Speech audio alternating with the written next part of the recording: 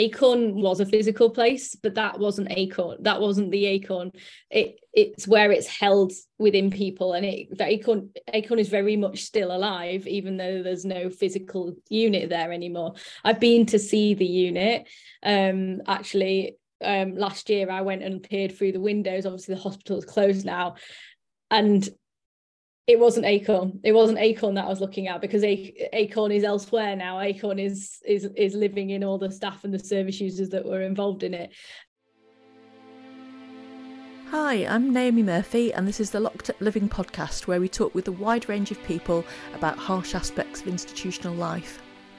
We also explore some of the ways to overcome them and to grow and develop. I'm David Jones. So join us every Wednesday morning, 6 o'clock UK time, for a fresh podcast. I met our guest, Ellie Wildbore, when she presented her research at an online community meeting I facilitate. She'd previously presented at the recent Big Spud conference. Ellie is a lived experience expert, and her research is on the effect of being in a therapeutic community 4 years later.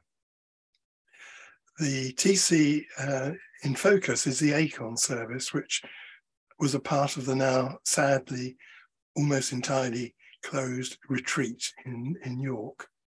Welcome, Ellie. Hi, thank you for having me. Hi, Ellie. Really nice to meet you. Really pleased that you could join us today.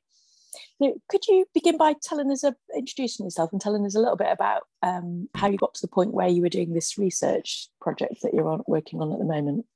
Yeah, so I'm Ellie Wildbore. I'm from Sheffield, and I'm 35.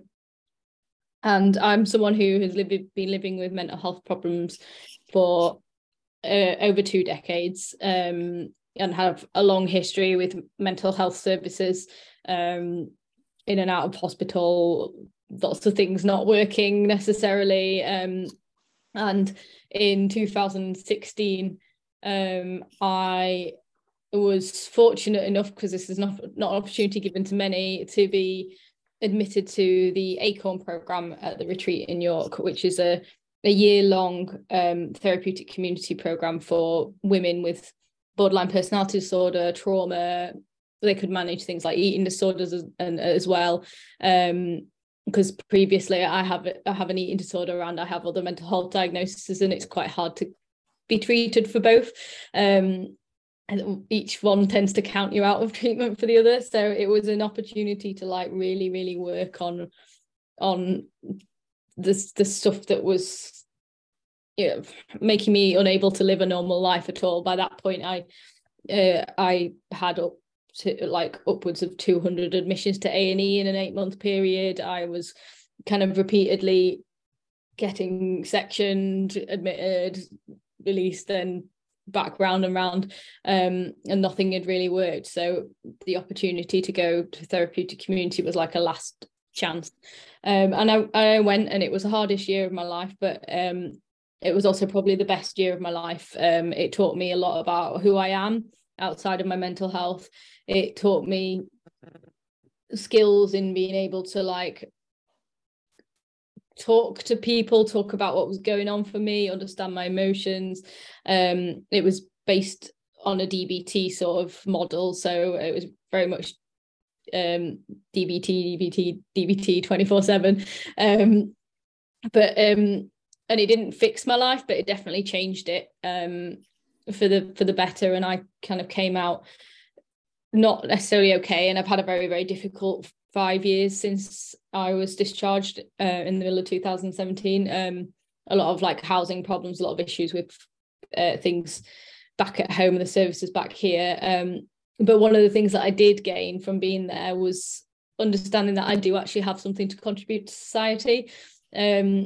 So I'd begun teaching whilst I was there at universities, and that kind of carried on afterwards. And then I ended up getting a role in research and medical education in Shepherd Health and Social Care, which is my local NHS trust, the one that I'm a service user of, and kind of developed a passion for research in that. And I felt that I would like to just kind of like do a bit of my own stuff, and after having talked to a couple of other Acorns, was like, I think it'd be really good to look into what the long-term impact of being in a therapeutic community is, because I feel that like the fact that I'm still in contact with them all for a start 5 years later, and it's like we just pick up where we left off, and I was like, there's something here that, like, I don't know, it's held in people's hearts some way, and I kind of wanted to find out more about what that experience was like for people. So that's how the research came about. Thank you. I'm really sad to hear that the retreat closed, actually, because I used to work at Stockton Hall back in the 90s, and which was a medium secure hospital. And actually for some of the patients to move on, actually going to the retreat was a really good next step for people, because you knew people were going to get quite a lot of input, and work being somewhere where there was a sense that was fostering community and connection. And I can really hear that in your answer, that the service did well to create relationships that seemed like there's some depth to them where they could last. It's really upsetting, the retreat closing as a whole, because I think the retreat as a vessel for Acorn was really good. Like the people on other units had similar experiences to us on Acorn, and it's sad. It's a big part of psychiatry. Like if you look at any history of psychiatry book, the retreat is there mentioned as like the first time people were doing things not in an asylum sort of way. And it's really sad, because I don't see a lot of the values and things from the retreat like elsewhere. So it is sad, and that was another reason that I wanted to do this research, because I think it's important that people know that there's a legacy from things like the retreat and Acorn. It sounded when you were talking as well, as if there was something about how the retreat fostered thinking about lived experience that seemed to be of genuine value, whereas sometimes I think services do that in a lip service way to try and make their own service look good, rather than really wanting to make use of that in a constructive way. It sounded as though you felt valued for your input.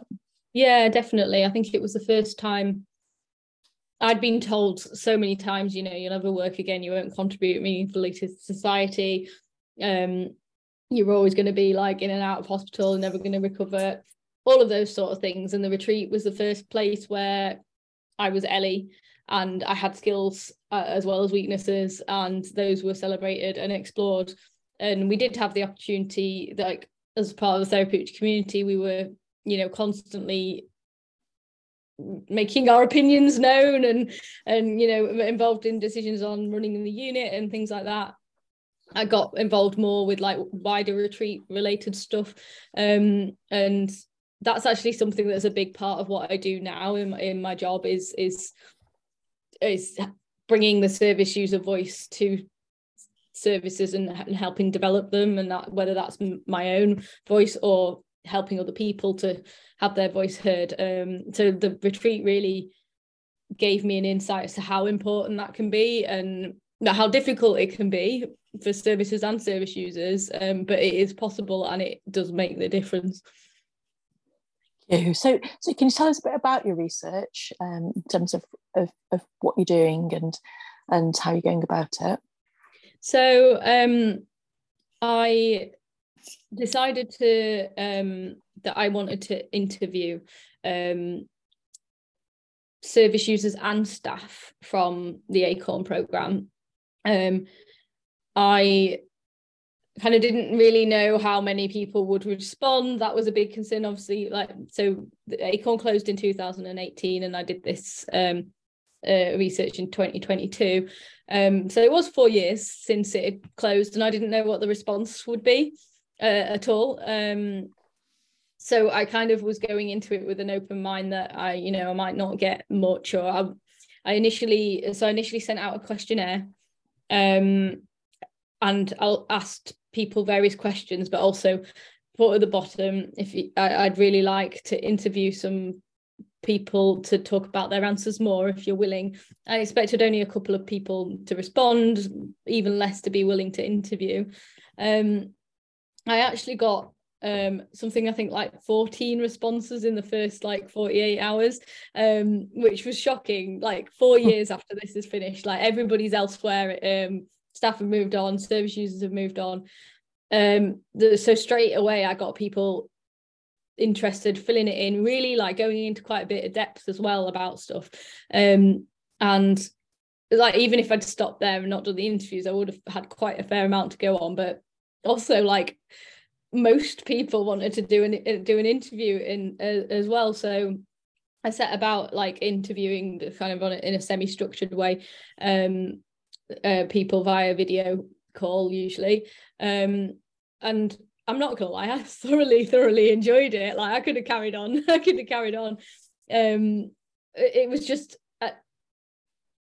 that sort of thing that I thought was there, that feeling of Acorn still lives on inside people. Just as soon as I started conversations with people, it was there, it was living inside of them. And a lot of the people, particularly the staff that I interviewed, were people who weren't at Acorn when I was at Acorn, so I'd never met them before. Our only connection was that we'd been at Acorn at some point along its timeline, and some of the staff were there from when it had first set up, and some were there like at the end, like so anywhere in the middle. And it just straight away I was like, yeah, this does leave an impact. And so I had those conversations. They were really good, and then I kind of set about like doing a sort of like thematic analysis of what was brought to me, which took quite a while as one person doing that, and drew out some themes about the impact, basically, both positive and negative, and it was, it's been really interesting. So that's how I did it. Yeah, it was very low budget, like no budget basically. But yeah, I got as you were talking, you can really hear your passion and enthusiasm for your research and also the Acorn project. And I suppose it's reminded me a bit of David and I doing some research with some other people on the perhaps limited shelf life of services for people who've been diagnosed as, for want of a better label, personality disorder or complex post-traumatic stress, and how it can seem like services which have real value and meaning, and that live on in people that have been involved with those services, whether as staff or patients, and can be seen as a good service, and yet can somehow find that everything falls away and those services end up closing, and it can be hard to make meaning of why that happens. As you were talking, that was really resonating in terms of you describing the service that was obviously really not only valuable and meaningful for you, but the fact that people want to come forward and talk about their experiences suggests that it's got a special place in the heart of these 14 people that came forward. So, what did you find out? How were people affected by the service? Well, I think like what you've just been talking about it sort of like people holding it in their hearts. I think that was one of the biggest things that came out, that actually Acorn wasn't a physical place. It was a physical place, but that wasn't Acorn. That wasn't the Acorn.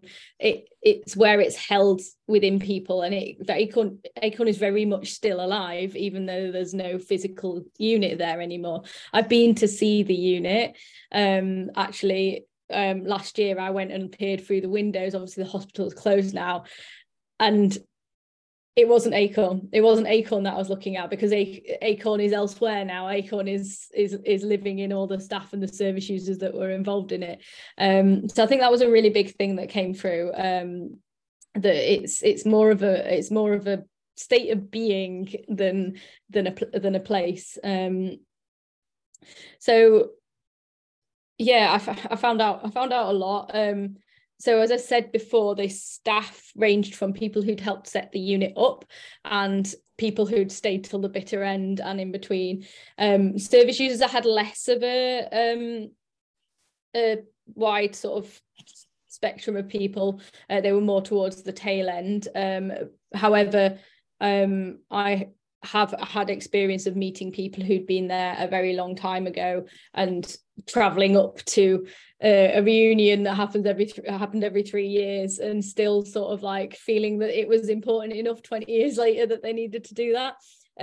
So I already kind of knew that it did stick around for people. But yeah, I think the first section that I sort of drew out was impact on life in general. So everybody sort of like reported how proud they were of being part of Acorn and how it sort of impacted everything they did in the future, whether that was like professional, personal, relationships. It brought them food for thought, and they were a lot more sort of like curious about things, didn't just launch into things, could like sit back and take a better view point before jumping into something. People said Acorn made them think in a different way. They became more reflective in themselves, and for clinicians they say extended to their practice, and they sort of like became more mindful of the here and now instead of like panicking about the future or the end goals for this service user. They maybe were thinking, actually we need to look right here and now. A massive thing, and this was for the staff as well as the service users, but I think particularly poignant for the service users, is the feeling of belonging and togetherness that you get on Acorn and in a therapeutic community in general. Like for a lot of us, it was the first time we'd had somewhere to belong, and had people at our sides who were supporting us, and that like brought a sense of security and comfort, and that therefore meant that you could sort of tackle harder issues because you felt secure in that belonging. So that was really, really important, and something that staff noticeably missed in their on their roles after Acorn. They never felt quite as much part of a team. Learning was another thing. Like Acorn is a learning experience every single day for staff, service user, and it is when you leave, like that carries on. There's learning that mistakes are okay. In fact, they're actually quite useful if you sit back and look at what happened and think about how you might change that in the future. It's definitely something I learned, that it's okay to fall down. I'm a roller skater, and actually like I kind of learned with roller skating that you need to let yourself fall and be okay with falling, so that you can actually become a good skater. If you're a skater who's going to be like, I'm never going to fall, you're never going to be a good skater. You're never going to be like relaxed into it. And I think it's very much the same.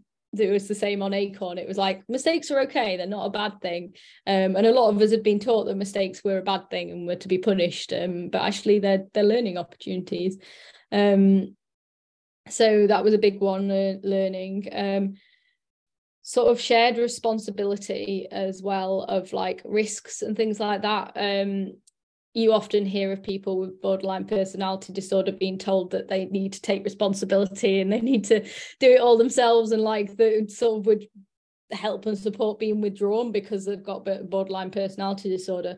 But like the importance of actually that being something that's held by staff members and by service users and working in collaboration is going to help, that was really, really important. And that like led into the sort of positive risk taking stuff. So we on Acorn didn't have, like, we could have a machete in our rooms if we wanted, but as long as we could promise that we'd be safe not using it, and we had the options to hand things in if we felt that they were unsafe, rather than them being taken off you, which kind of like further leads to like a sense of lack of control. And I know for me that can escalate my self-harming behavior. So like a positive risk taking and learning to sit with that, learning to sit with the anxiety, but actually the learning that comes from that. And again, sometimes the positive risk taking does go wrong. People may still self-harm or come in danger in some way, but you learn from that, and that's been something that like staff have struggled with, especially in like new teams, is just the unwillingness of services in general, statutory services, to take positive risks that actually might help people forward. And with service users, it, again, if I know I've been in the position where I have been in like care homes and stuff since, or people might be in hospital and they're back at that situation where everything's taken off you, and it just doesn't help. So positive risk taking was a really, really big one. And yeah, self-worth was a big one. Again, goes back to that belongingness. A lot of us came with zero self-esteem, zero knowledge of who we were, and that was something that was built up. People were like, before Acorn, I felt I was worthless and insignificant, but it helped them find some self-worth. And then lastly in that area was like an impact on like understanding trauma and self-destructive behaviours. It often was the first time where people were in a trauma-informed environment, and like that helped people to sort of like start to learn how to manage those things. And a lot of us, like, we weren't the sort of people who holding an ice cube would help stop us self-harming or drawing on our arms in red pen. Like I definitely thought I was a bit of a failure because I couldn't recover from from that. It didn't help. But I think on Acorn we kind of like got to understand how that like maybe related back to our past experiences and stuff. And the staff reported that it was very helpful in terms of looking at someone holistically and not taking behaviours that might be stressful and anxiety provoking, like to understand more what's going on deep down. So that was the life impacts. And then there was a lot of stuff around interacting with others.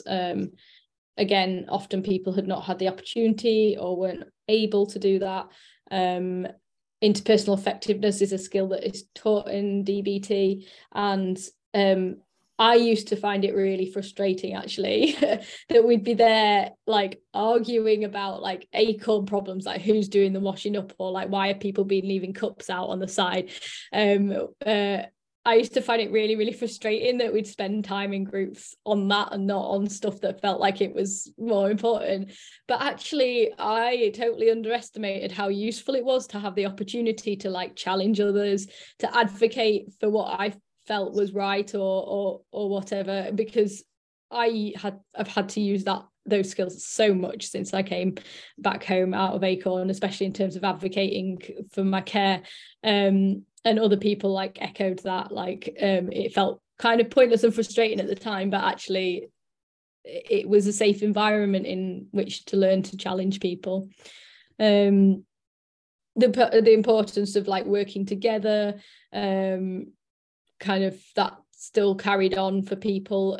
Service users afterwards felt that they were more confident in saying to their home teams like, I would like this, or I would like to work with you to go forward on this, and like be more collaborative in their care. And the same for the staff. They felt that they valued co-production and service user involvement and sort of collaborative care planning and things much more than they had prior to Acorn. And I think that's really important. That's what we were talking about earlier, like hearing those voices. And I think things like openness and the ability to communicate more effectively and kind of be a bit vulnerable, like the staff would check in groups and bringing that vulnerability sometimes that maybe they weren't having a great day was helpful for us to understand that actually not like just because you're a professional doesn't mean that you aren't a human being. Like what I think I'd been aiming for some sort of like perfection thing, and actually nobody is at that point. We're all human beings, and again it's sort of like being more open about emotions and articulating them was really, really helpful. I can remember going and being like, I don't need to know about emotions, there's just happy, sad and scared, and that's fine. And then by the end I was like able to like break down all the different emotions that I might be feeling, how they might feel in my body and stuff like that. So there was a lot of stuff about understanding emotions and the impacts of those on other people, or empathizing with someone else's emotions as well, another thing that we maybe hadn't had opportunities to do. And ultimately also the impact of your actions on other people. A lot of people had quite siloed circumstances. When you're in an NHS ward, you don't know what's going on with other people. If you self-harm, the impact is on you, you don't get talked to about any other impact, whereas actually if that happened on Acorn, we'd have an emergency meeting, we'd talk about it. People would say, Ellie, I am actually really disappointed in you because you promised that you weren't going to self-harm, and you have, and I feel let down because of that. And like, people, it was hard, it was really, really hard to hear that sort of stuff, but actually really important to hear that. And it wasn't in a way that you sometimes get in community mental health services, where you're sort of like accused maybe as a time waster or attention seeking. That wasn't the feedback you were getting. It was just, actually, this is just really hard as someone who cares for you. Seeing this happen is really, really hard. And I think that was really useful. Sounds like such a rich piece of research, Ellie, and so much of what you're saying really resonates from working in a couple of services that adopted a lot of therapeutic community principles, if not kind of like pure TCs.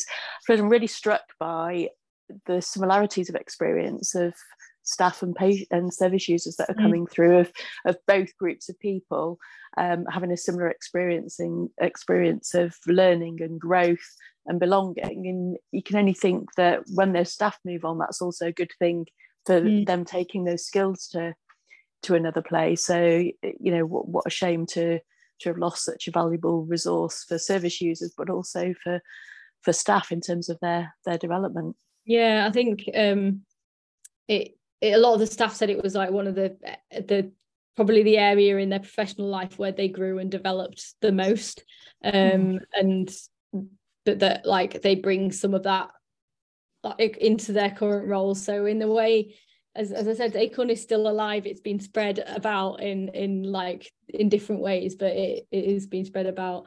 There was some negative impacts as well, if you'd like me to talk about those. Yeah, that would be useful to hear as well.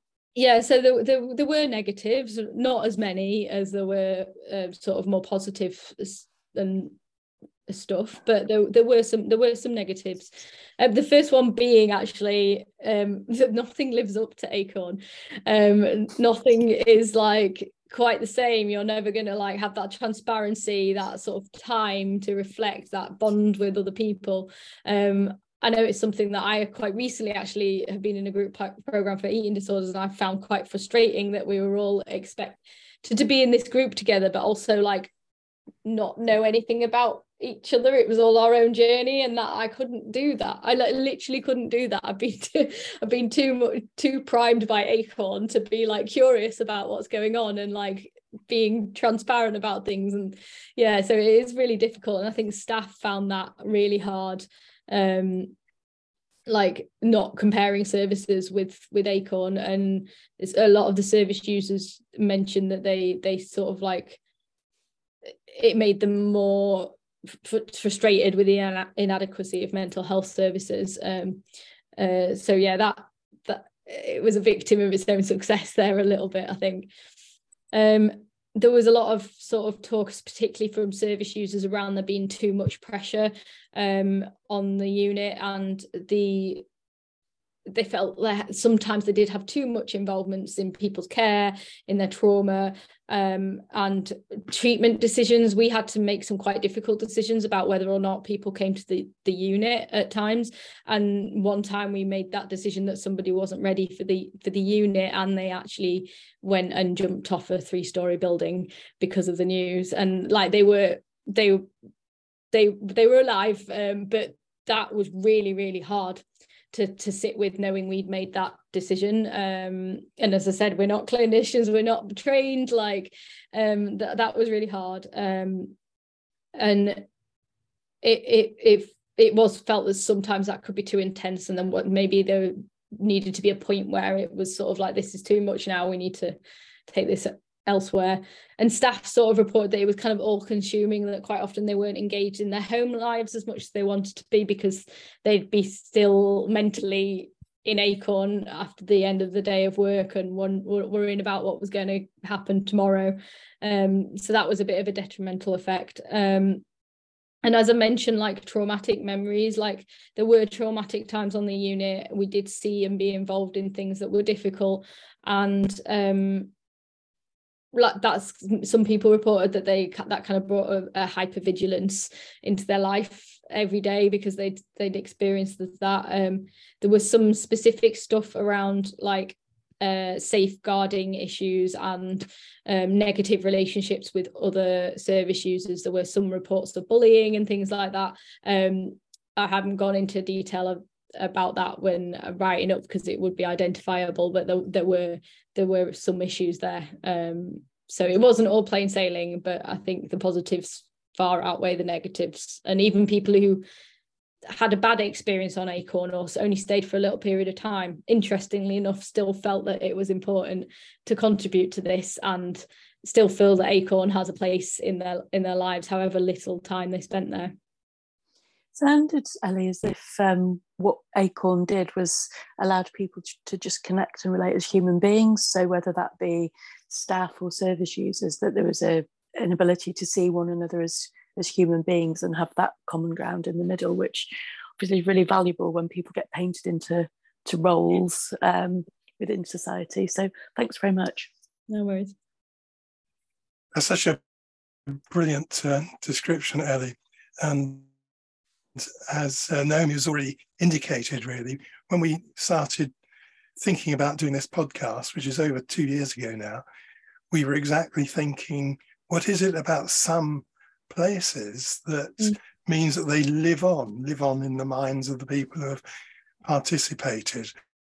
And then the shadow side of that is, why does that obvious quality of delivery and impact not protect all of them? So many get closed one way or another. So thanks very much for that. And you've already given a brilliant description of your research. How would you sum it up, just in conclusion? So my question was: is there an impact? Is there a lasting impact? Yes. That was a very, very clear yes. And it's long lasting and it's significant. A lot of people said they don't go a day without thinking of Acorn or something to do with Acorn. And I think the fact that people responded so quickly and willingly shows how much it's at the forefront of people's minds. Some of the people I interviewed had left in 2009, so it was over a decade before I did the interviews, and they still straight away were like, I need to talk about this. I want the opportunity to talk about Acorn. And yeah, that sort of fact that yes, the unit's gone, but Acorn stays with you and it never fully goes away. Like people talked about the environment and being with people who get it was really important. And as one person said, Acorn is not a physical place, it is internalized within those who are part of it and carry it with them. And another staff member described it as all like imagining Acorn now as all those acorns spreading their tentacles and dispersing over a much wider area. So they got some sort of comfort in that it wasn't gone, it was actually just growing more over a wider area. So yeah, it lives on, the culture lives on even after the doors are closed, and the ethos and values have been continuing to be spread. And one of our mottos was from Mighty Oaks, from Little Acorns, Mighty Oaks do grow, and that's definitely true of Acorn. So much so that I got it tattooed on my arm. But yeah, it's yeah, very, very significant. And I'm just keen to get this word out there so that hopefully the therapeutic communities go around in circles, they come in fashion and they go out of fashion, and I'm hoping that doing something like this helps people when they're like, oh, maybe this is a good idea again. They've got some sort of evidence that actually yes, it is, and it can have a really significant effect. Thank you. So you've obviously been very, very immersed in Acorn and continue to be so. You must have been pretty cross when it closed.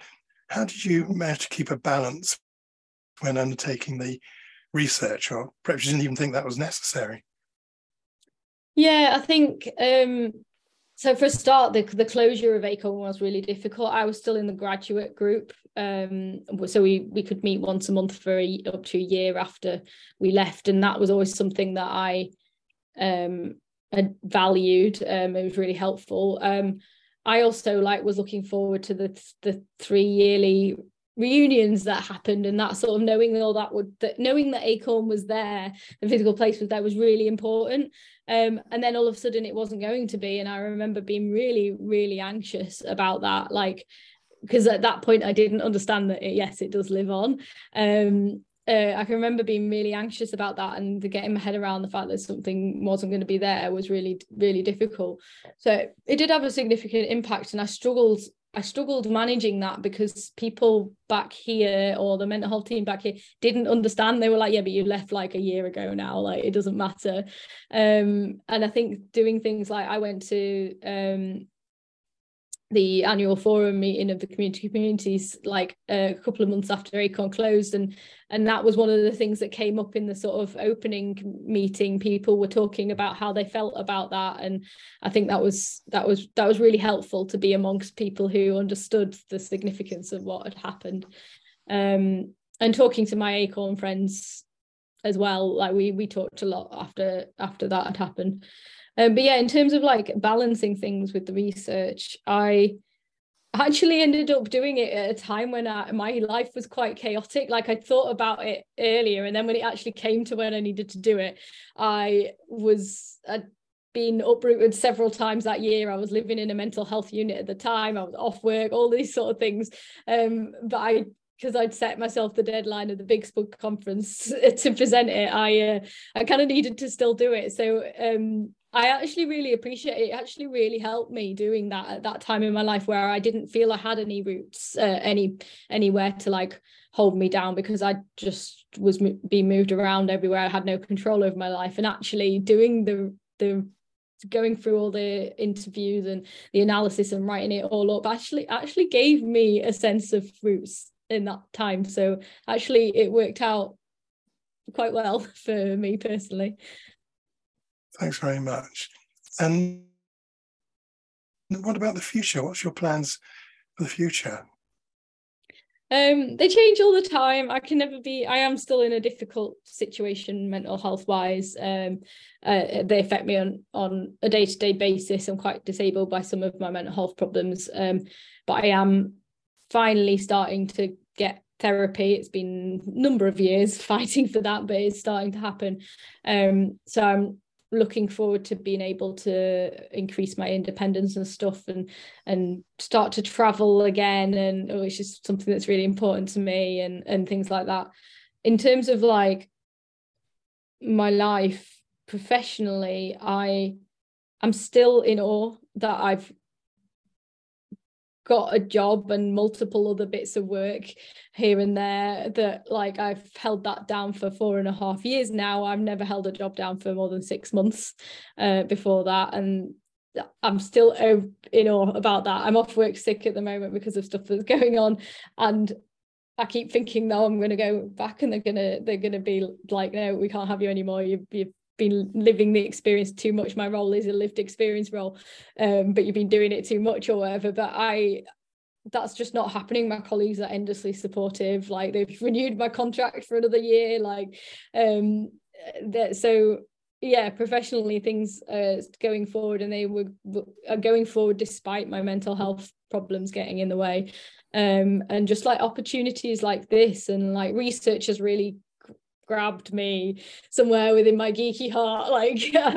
I'm just kind of a bit addicted to research, so I've got quite a couple of plans coming up with sort of research projects in collaboration with other people. I'm continuing doing it through my work in the NHS as well, and then I just want to see where the world takes me, if I'm honest. I've always put a lot of, I need to be doing this by X year or whatever, and that just gets me down, because inevitably something happens and I don't. But now I'm just happy treading the road and seeing where it takes me, and so far it's taken me to some pretty cool places. So yeah. So it sounds like following your interest and your curiosity is one way that you look after yourself. Do you have other ways in which you care for yourself and ensure your ongoing well-being? Yeah, the aforementioned roller skating is a big part of it. Actually, for me, that's been a massive part in reducing self-harm. So I found out on Acorn, when I looked into it a little bit more, what self-harm gave me, that one of the things that I need is a sense of risk. I need that in my life, and roller skating, so I do it in skate parks. I'm chucking myself off 10-foot ramps on teeny weeny little wheels. That's risky. It's definitely risky, but it's a more socially acceptable way of risk taking, and it's allowed me to learn to appreciate my body as the important machine it is, rather than trying to constantly damage it. I've got to take care of it. To skating, it's a heavy sport, so that's been massive, and learning that I can learn stuff. I love learning, and I learn stuff, pushing my body to the limits, but again in a socially acceptable way, and like social wise as well. Like, before I went to Acorn, my life was just other people who are in mental health units and with mental health problems. And that's really important that there are some people like that in my life, but I need a balance. And so that helps me skating. I've just got so many good friends all over the world from skating, and that's really important. And I'm appreciated in the skating community for who I am and what I bring, and actually kind of quite well known for doing that despite the mental health problems, and so that's really nice. I found my sense of belonging somewhere that I kind of needed after Acorn, so that's a big thing. I also just like doing things like gardening, making stuff from scratch. You won't be able to see on the podcast, but I've got my cat Mimi behind me, so my animals help, and yeah, just taking time sometimes to take a step back and look at things from a little bit further away, and be a bit kinder to myself. I'm still working on that, definitely, but understanding that it's okay to be like not okay sometimes. That's still an ongoing journey, but lovely. Thanks very much, Ellie. It's been really lovely talking with you. I really enjoyed. Sorry. I was saying it's been really good. Thank you for having me once again. Yeah, I really enjoyed that conversation, Ellie. It was lovely and quite moving to hear you talk about, because of that. I think that sense of experience that you have when you work in one of these kind of places or have some association with them. And so really, really moving to hear about your research. Thank you. Thank you.